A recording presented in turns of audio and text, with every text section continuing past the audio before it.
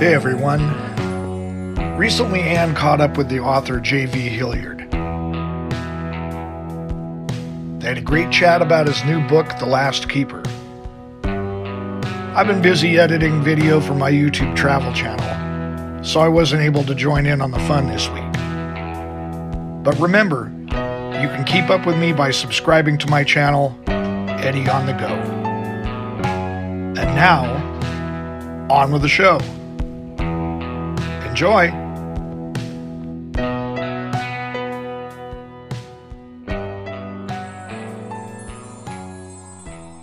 Tell me a little bit about your book. Yeah, so The Last Keeper is book one in the Warminster series, and it's a 4-book series that the second one should come out in August here, and the third around the holidays, and the fourth around springtime in 2023. But the book is a bit of an epic fantasy meets dark fantasy. Mm-hmm. You know, I can't help but to love both genres. You know, I'm a big Tolkien, Game of Thrones, Dungeons and Dragons kind of guy, but I have a love of everything that's Gothic. So I kind of combine the two, which isn't necessarily unique in my genre, but I think that fans of both epic fantasy and dark fantasy will like The Last Keeper and the other books in this series. So. I think that's kind of what it reminded me of, like Game of Thrones, kind of epic adventure, really good stuff. Yeah, that's exactly. I mean, if you like that sword and sorcery stuff and big battles and magic and incredible, fantastic beasts. I mean, that's really what I'm going for, and it's something I'm been familiar with. I mean, I've been a big Dungeons and Dragons fan. I've been playing for about 20 years, and so that helps you spur the old creativity too. So it's not too bad. I can imagine that definitely helps with the creativity, writing the books. How did you get into this kind of fantasy and writing itself?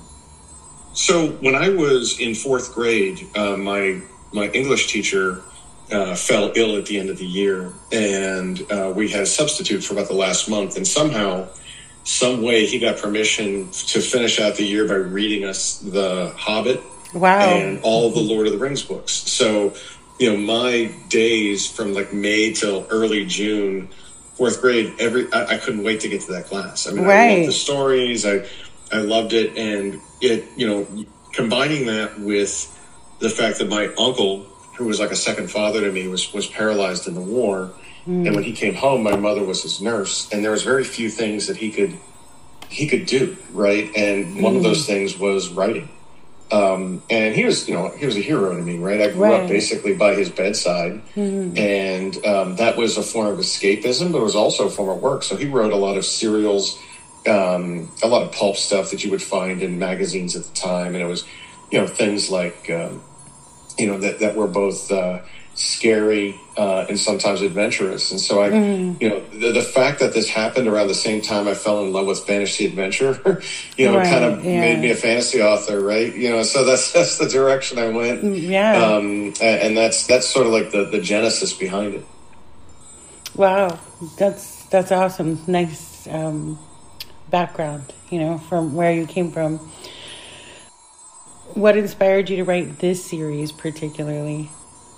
A couple of things. The first is I've been playing Dungeons and Dragons, like I mentioned earlier, for about 20 years, and it's a bit of a memorialization of a number of campaigns that family and friends have played with me over the years.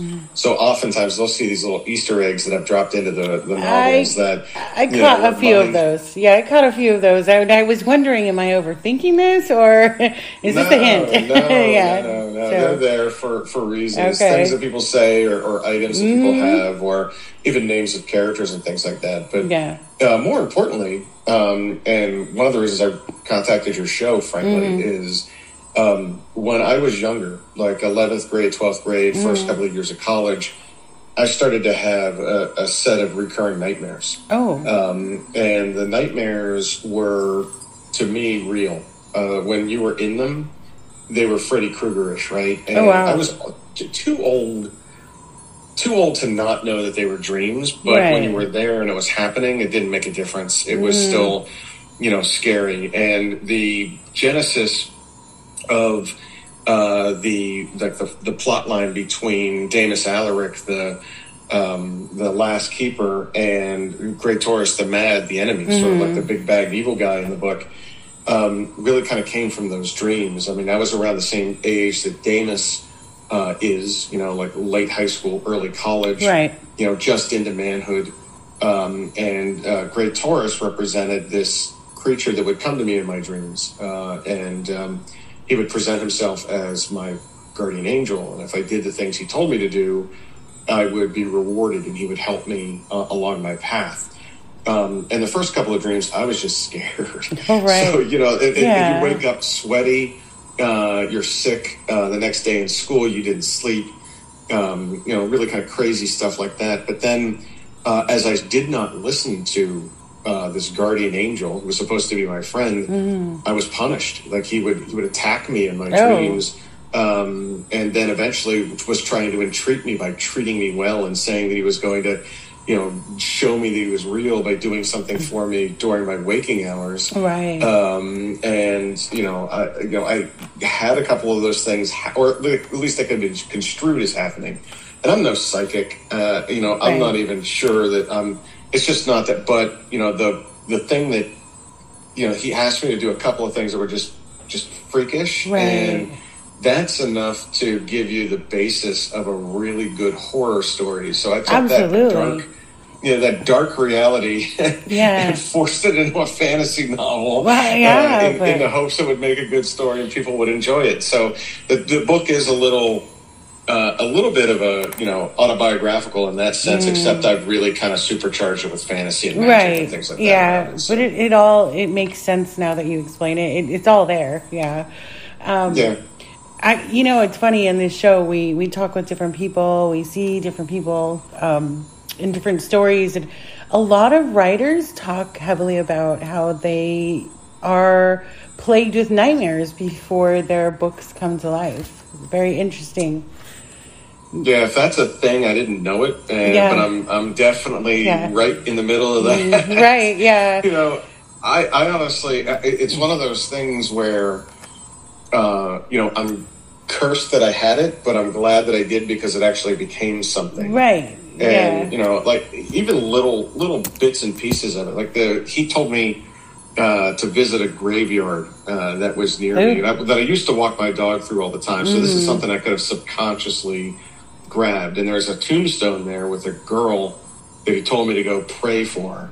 And I'm not religious, right? Right? Yes. So, but for someone that has to do it, and you go there, and of course, on her gravestone, she was a 6-year-old girl that died, and it gave her name, and then on the bottom it says "only sleeping."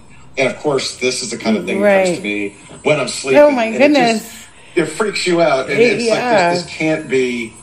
This can't. No, this didn't really happen.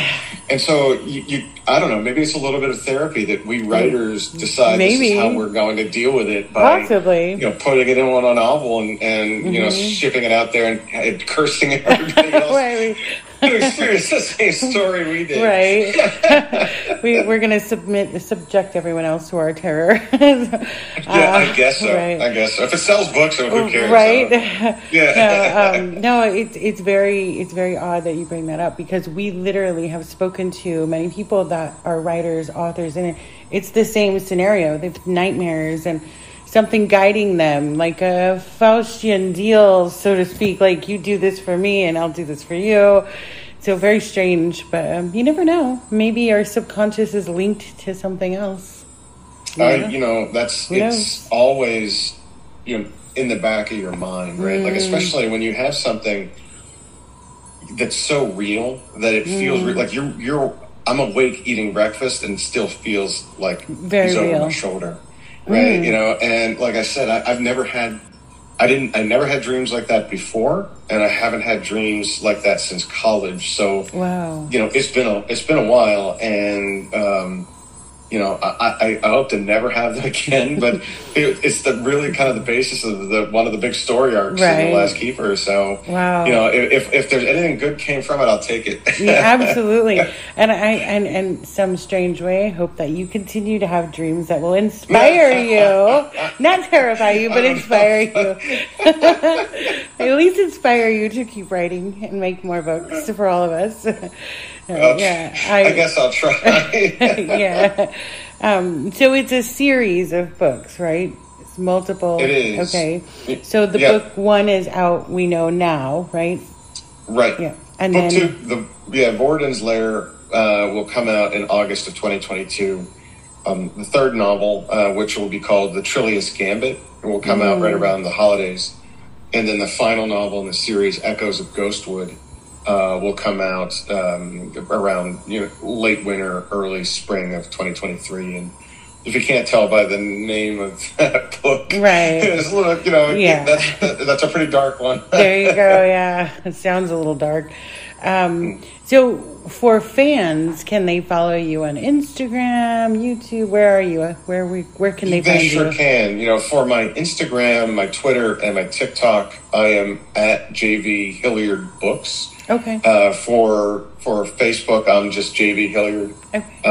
And of course, they can go to my website at jvhilliard.com. So it's pretty easy to find me through there. And and I try to be responsive to folks, whether they're giving me a review, offering constructive criticism, trying to get in touch for something, events and stuff. I try to respond within 24 hours. So that's good. I try to be communicative with those that like to read my stuff. So are you self-published or are you with a publisher? I'm with a publisher. Okay. It's a small publishing house called Dragon Moon Press. Okay. And if you can't tell by the name, it's genre specific. Sense. It's a lot of fantasy, some sci-fi, some dystopian. But if you looked at the kind of the portfolio of authors within Dragon Moon, you'll find folks whose books read like mine. Okay. Some of them are like high fantasy or sword and sorcery. A handful are young adult. And I'm more on that epic fantasy, dark fantasy side. So. Right. Yeah.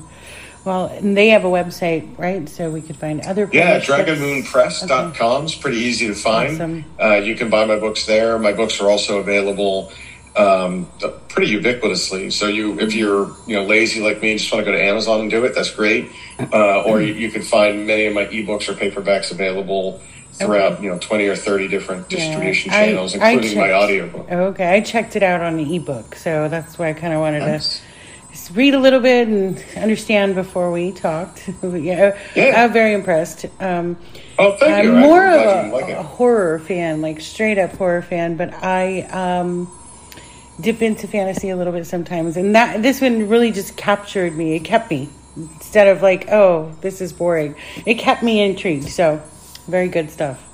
Well, good. I'm glad you did it. That's. I'm the same way. I'm a big horror movie. I read horror novels. I read gothic stuff. Right. I love it, and so I've roped into my books things about Wiccan. I've pulled stuff into my books that are like sort of myths from ancient cultures. Borrowed from Nordic cultures. I've borrowed from Germanic cultures. I've borrowed from Indian cultures.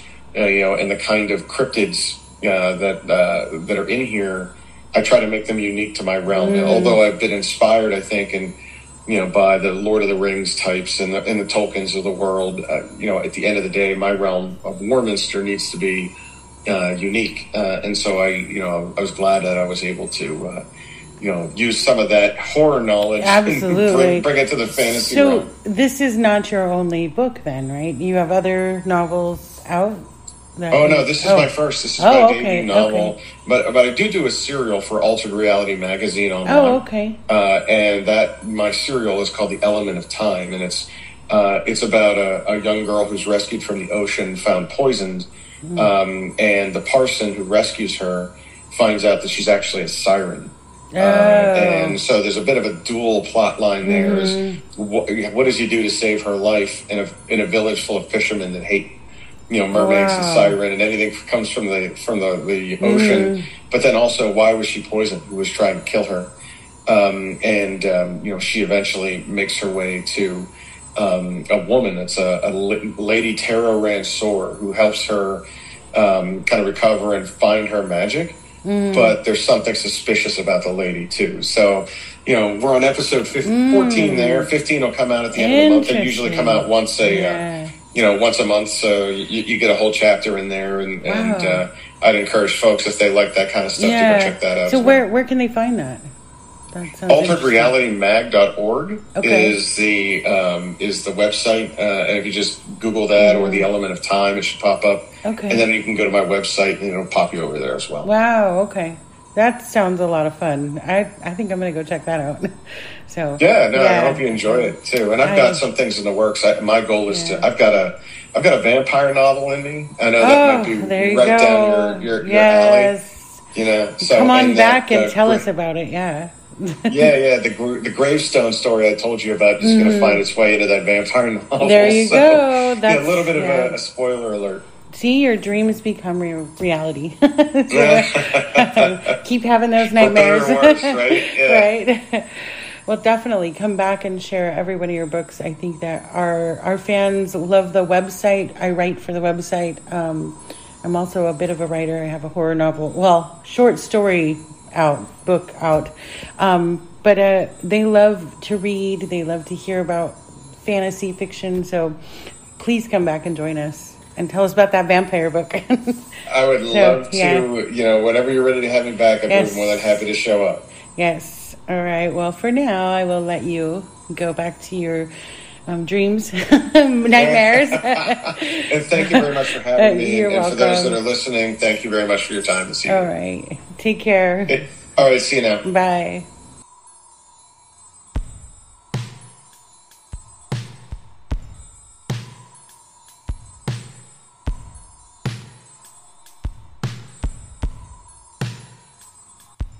If you're new, you can visit us at unexplainedrealms.com, Facebook, Instagram, YouTube, Twitter, and TikTok.